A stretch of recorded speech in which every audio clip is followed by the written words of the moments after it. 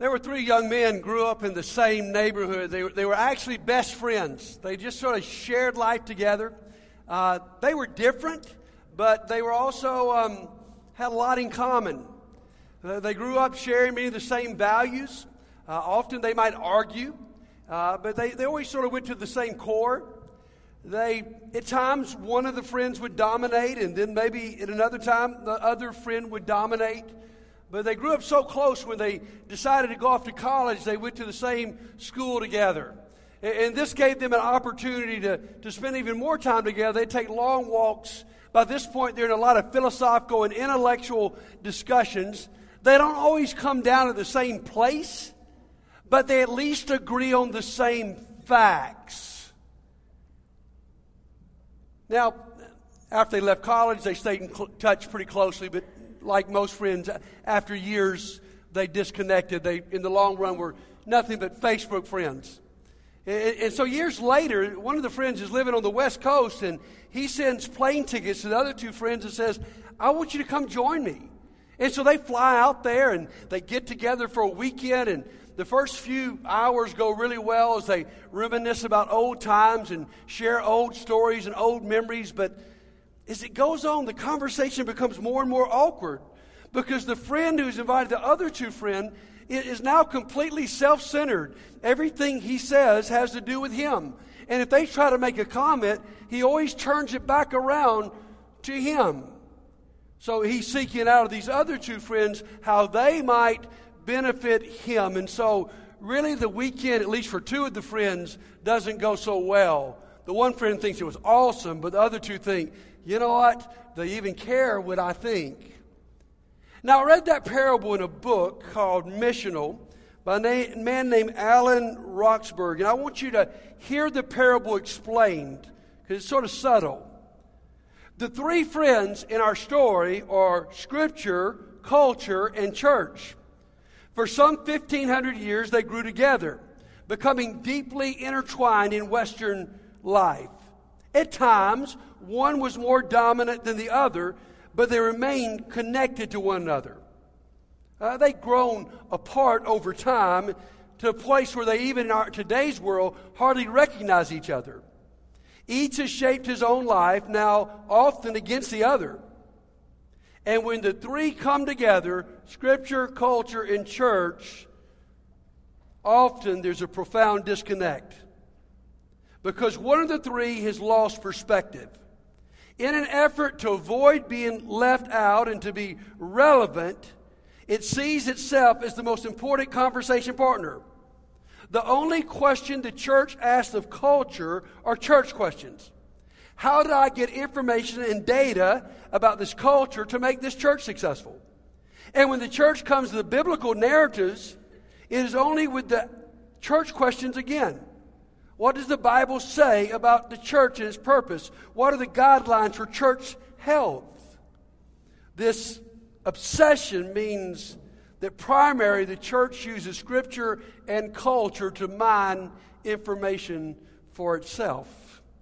I found that quite riveting when I read that, because I think all of us have picked up that there's a great shift that has gone on among us. Many people call the day that we live a post-Christian age. A smaller and smaller percentage of people in our nation are showing up like you are today for church. And we know in our culture, you can no longer assume that we're all talking from the same facts and the same information. In fact, the church in many ways seems to have lost its influence. We might even make a case today that Hollywood has more influence than the church on modern culture. And we might even say that Scripture has less impact on everyday life than the Kardashians. And so we see this shift. How do we deal with it? I was at a meeting last weekend where the president of the Council of Christian Colleges and Universities was speaking about the awkward place that Christian schools are in right now. Just a few years ago, there was almost a threat over schools that if you did not accept the moral values that modern culture has, that they would cut off government scholarships for your students. Well, any of us knows if you do that, you would close down every Christian college in America. And so the woman who was speaking was talking about how do we navigate this new world where everybody doesn't share our values. She was asking, is there any way to come out of this with a win-win situation? And as a church, as often in culture is becoming more irrelevant, what do we do to remain relevant and to connect? And not just to be off on our own. And that's why we call this series Shift. What shift do we need to make to impact what's going on around us? Now, the good news is this shift is rooted in the nature of God. This shift is what God sent us to do at the beginning, and this shift is how the early church worked in a culture much more like ours today than in 1950. So we got some answers in Scripture. So let's interact with Scripture this morning. Go with me to John chapter 20.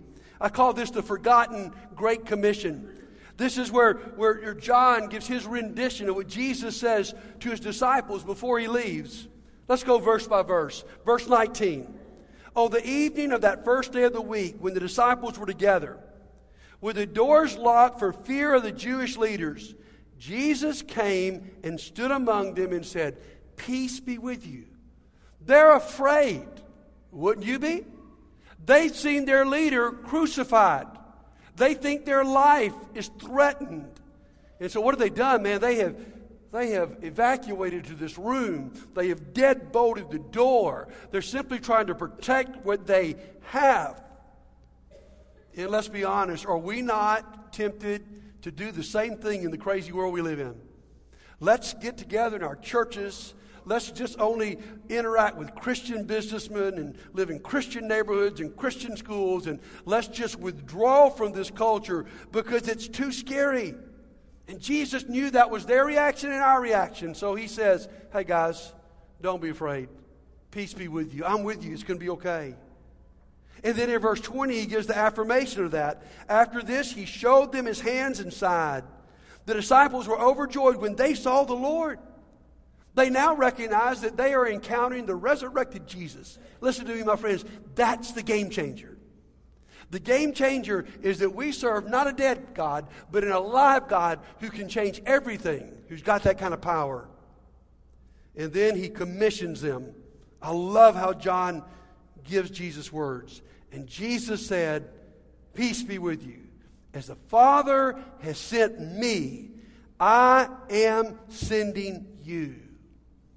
God, guys, what we serve is a missionary God. A God who sent his Son. And now we see his Son about to go back to heaven. And now he is sending us. Jesus says, you're in the place I was in when the Father sent me. 40 times in the gospel. Jesus says, my Father has sent me. And now he says to you and I, and to that church, don't withdraw and deadbolt the door. Be a sent people. We think, oh my goodness, how can we do this? The world's a scary place, and most people don't even like us anymore. Look at verse 22. And with that, he breathed on them and said, receive the Holy Spirit. What a beautiful picture. In the creation scene back in Genesis, we see God breathe on man and he becomes a living soul. In the recreation scene in John chapter 20, God once again breathes on man and says, you've got the power to do this. And we see this played out in Scripture. This same group that here in John chapter 20 has the deadbolt locked, because they're so afraid of the Jewish leaders. By the time we get a few chapters over to Acts chapter 4, and the Jewish leaders are threatening their death, they say, hey guys, we can't shut up. We've seen the resurrected Christ. And guys, the only legitimate explanation of that is the resurrection of Jesus and the coming of the Holy Spirit. They were empowered to be that sent group of people. And then we run into a very challenging text, verse 23. And with that, he breathed on them and said, receive the Holy Spirit. If you forgive anyone's sins, their sins are forgiven. And if you do not forgive them, they are not forgiven. Now, what is that saying? That sounds rather challenging. Do we have the power to forgive sins? Well, guys, I think the text sounds complex, but my belief is that the meaning is simple. He's simply saying, I am, as the old hymn said, into our hands the gospel is given. We've been given this amazing good news that you can be free from your problems and free from your sins. And here's the truth. As we share it, people's reaction will determine whether they are truly forgiven or not. So we hear this commission. How do we obey this call in a world that's changing so quickly around us? I want to give you 4 sets of words that I think will help us define this and get a handle on this. The first set is attractional and missional. Say that with me. Attractional and missional. You just sounded like a preacher, okay? Because these are preacher terms. Nobody else uses the terms attractional and missional. But they're really good terms to describe how the church functions. So if you run into a preacher friend of yours in town and you want to appear theologically, advanced, just say, is your church more attractional or missional? And they'll go, I can't believe you know about that. Well, guys, these are just sort of terms we use to describe how the church reaches out. I was looking at my library last night because every different generation and decade sort of comes up with a different term than this, okay? I got a book about the externally focused church, the emerging church, the purpose-driven church. I mean, you name it, every few years we change the word. But these are 2 really good words. Now, the attractional church model is based on we want to build a church that's attractive, where you would want to bring your friends. So we try as a church to be attractive and to have winsome services and have lots of programs and classes and things that meet people's needs. And in many ways, the Landmark Church has been built on this attractional model. If we do things well enough here and you invite enough of your friends, then something really good can happen. And that's been a great model for us. In fact, today, I'm happy to report we have the largest Landmark 101 class we've ever had. I think about 45, 50 people. And it's probably because of this attractional model that says, hey, come to church with me, you connect, and then we have a chance to share. But the model that we're looking at today is a more missional model that says, you know what, everybody's not willing to come here, so why don't we go there?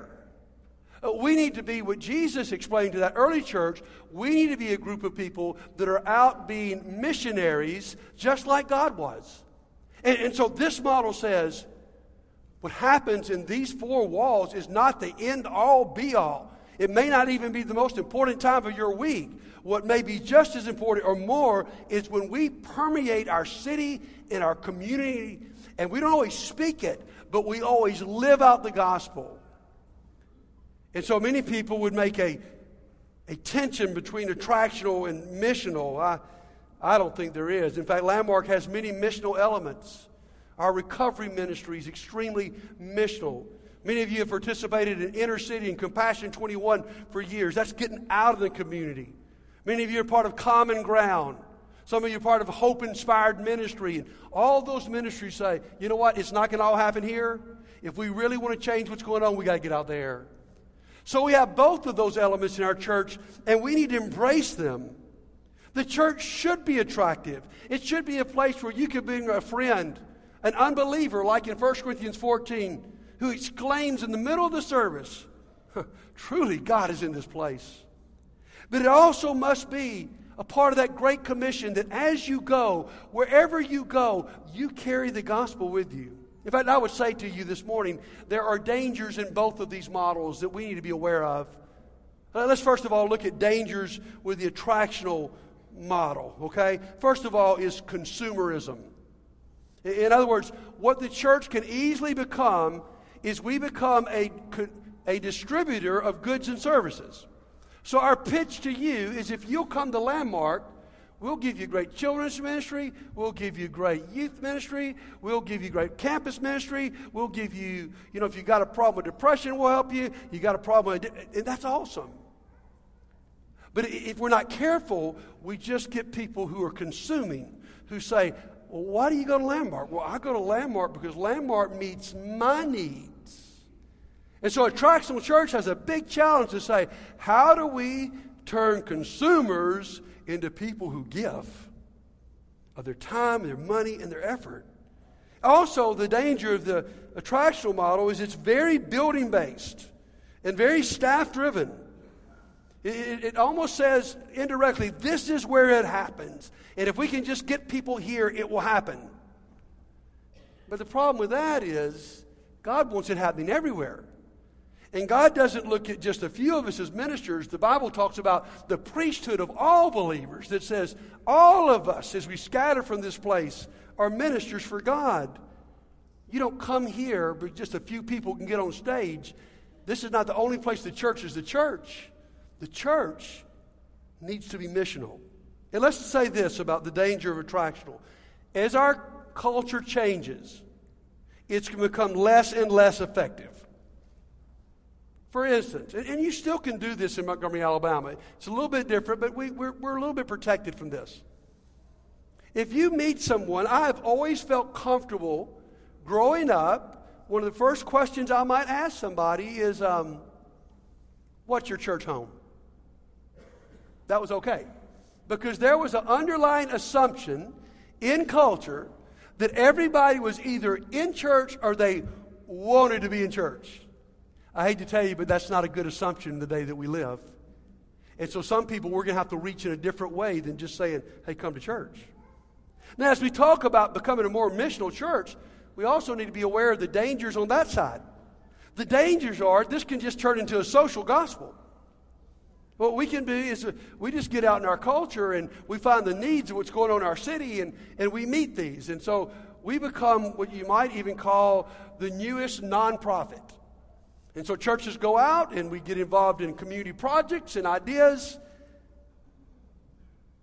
But if we're not careful, we're just another nonprofit. Do you recognize this morning there are 2,400 nonprofits in Montgomery, Alabama, trying to take care of our community? Or we just can be another one of them. If all we do is do that, that's what we become. Because the second danger identifies this: no proclamation. If we're not careful, we just become do-gooders who go out on our culture and meet. We feed the poor, and we try to help heal the sick, and we try to help the lonely. That's all awesome. But my friend, if the poor are fed, and the lonely are befriended, and the sick are healed, and they don't encounter Jesus Christ, they're still what? Lost. In fact, I've heard people even in the missional movement say, well, we're going to go out in our city, and we're going to do all these good things. But when you go out, and I know what they're trying to avoid, don't dare mention Jesus or even certainly don't mention your church. And I've heard that, and that sounded so spiritual to me till about 3 weeks ago. It hit me why I didn't like it. That's like me saying, let's go take care of the cancer patients at the cancer ward.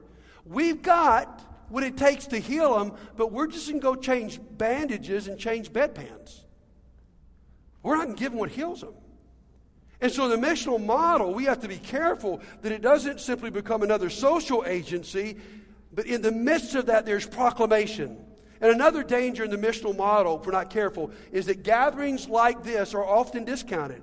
Church doesn't need to meet. We don't need to worship together. We just need to go out and be a part of all these really good projects. But I believe biblically, my friends, the two come together. So let me give you another set of words: inviting and sending. Now, in the old attractional model, it was very effective to invite people to church. I love that. We're seeing the fruits of that today. But here's the problem: is evangelism was almost boiled down to one thing: just invite somebody. And we do that because in our culture we live in, it still works. Today's a great example. September 24th, we will have our annual Friend Day. Often that's the first step for someone to come to Christ. But here we are, guys. We're in a culture where those invitations are going to probably be less and less accepted. Honestly, it's more like the first century culture. You think the early church during those times of persecution was a big time inviting church? Hey, man, would you come to church with me this Sunday? You might just die. No, I mean, that wasn't the way they reached people, okay? So we've got to be this sent group of people that says, you know what? The only place the gospel is proclaimed is not in this building. The gospel is proclaimed in word and in deed everywhere I'm sent. Can you imagine all the places we're about to be sent? And guys, as you live out the gospel, there's a lot of people, guys, we can't get to come here to church. A lot of people, you can't even convince them to read their Bible. But here's what they'll have no choice about. They've got to read your life. If you work beside them, if you go to school with them, if you live in the neighborhood with them, hopefully they can see in your life the gospel. And what is the gospel? It's the power of Jesus to bring peace and to bring reconciliation. Because you are where you are, people should get along better. It's a place where we look after the downtrodden. It's a place where we affirm the justice for everybody. It's a place where we model what a family looks like and what a marriage looks like and what raising children looks like. Not that we're perfect, but we model it. Let me illustrate it this way. I don't know if you've been wrapped on the news last 24 hours, but we had an incredible tragedy yesterday in Charlottesville, Virginia. And there are 3 people dead today and many, many people injured. And it was an ugly, ugly scene that showed the worst in our culture. The mayor of that city said it was a cowardly parade of hatred, bigotry, racism, and intolerance. Now, if there's any group of people on the face of the earth who should reject the belief that one race is superior to the others, it should be us. Because we believe that every person on this globe was made in the image of God. So we can't divorce ourselves from this problem. But let me say to you guys that the key to us solving this problem is not Buddy up here ranting about racism. The key to this problem is us getting out in our neighborhoods, in our place, and be reconcilers. Of us befriending people that look different than us and adopting people that look different than us and be a part of the answer and not of the problem. And we live in a crazy culture, but we are the called people to go bring peace and understanding and reconciliation. That's what we do. And then another way to put this, another 2 words, is gathering and scattering. And I love that. We've been using that language all through this service. You know, as a church today, we have gathered. That's important. But we all need to make sure we understand why we're here today. You say, well, buddy, I know the answer. I'm here to worship God, and that's a correct answer. But that is an insufficient, incomplete answer. Hebrews 10:24 says, don't give up meeting together. Some are in the habit of doing, but come together to stir one another up to love and good deeds. Because the reason we gather is because we are going to be called in a few moments to scatter. And so we come together to pump each other up. We come together to motivate each other, to love on each other, to encourage each other, so that when we walk out of these doors, there's an explosion of what our country needs, love and good deeds. It explodes. And so if you think the only reason you came here was to check in and check in out of church and to have your time with God, you're wrong. You've come here also to come and let's motivate each other to a place where we're ready to go and be salt and light in a world that desperately needs it. So we scatter and we gather. It's a great combination. Now, here's our problem, though. Maybe it's more my problem. We put an awful lot of effort into gathering, and we should, because we want this to be an attractive place. That's why we have nice carpet and a nice building that's clean, and that's why we've actually redesigned your Lifeline so it's not so cluttered and so many words, and it's simpler for a guest to come in and connect with what's going on here. We work really hard at that. Jeremy and the praise team work so hard at this being good. Our folks upstairs do an amazing job of coordinating all this. We just take it for granted. We have great youth ministry and children's ministry and campus. All those things are awesome. But here's something. I went to a seminar the other day, and they really challenged me. They said the average preacher spends 15 to 20 hours a week on their message. I think that's pretty correct.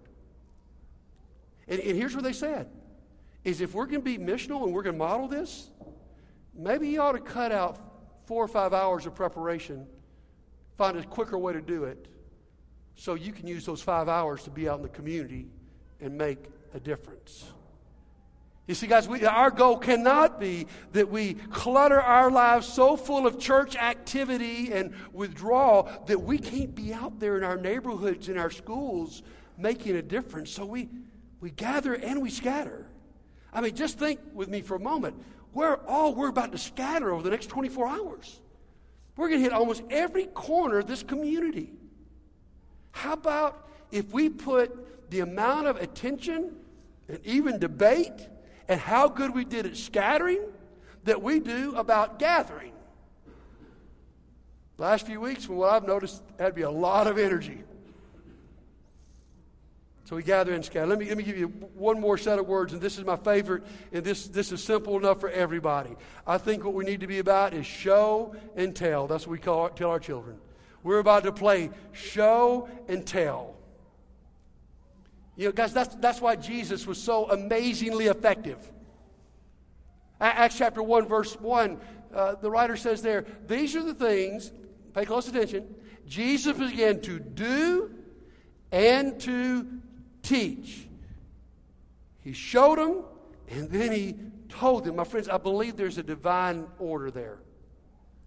And guys, what we must do is we must be the people, because you know what? You may have someone at work that's going to be offended by your invitation, or offended by you saying, hey, let me tell you about Jesus, or if you died tonight, would you go to heaven or hell?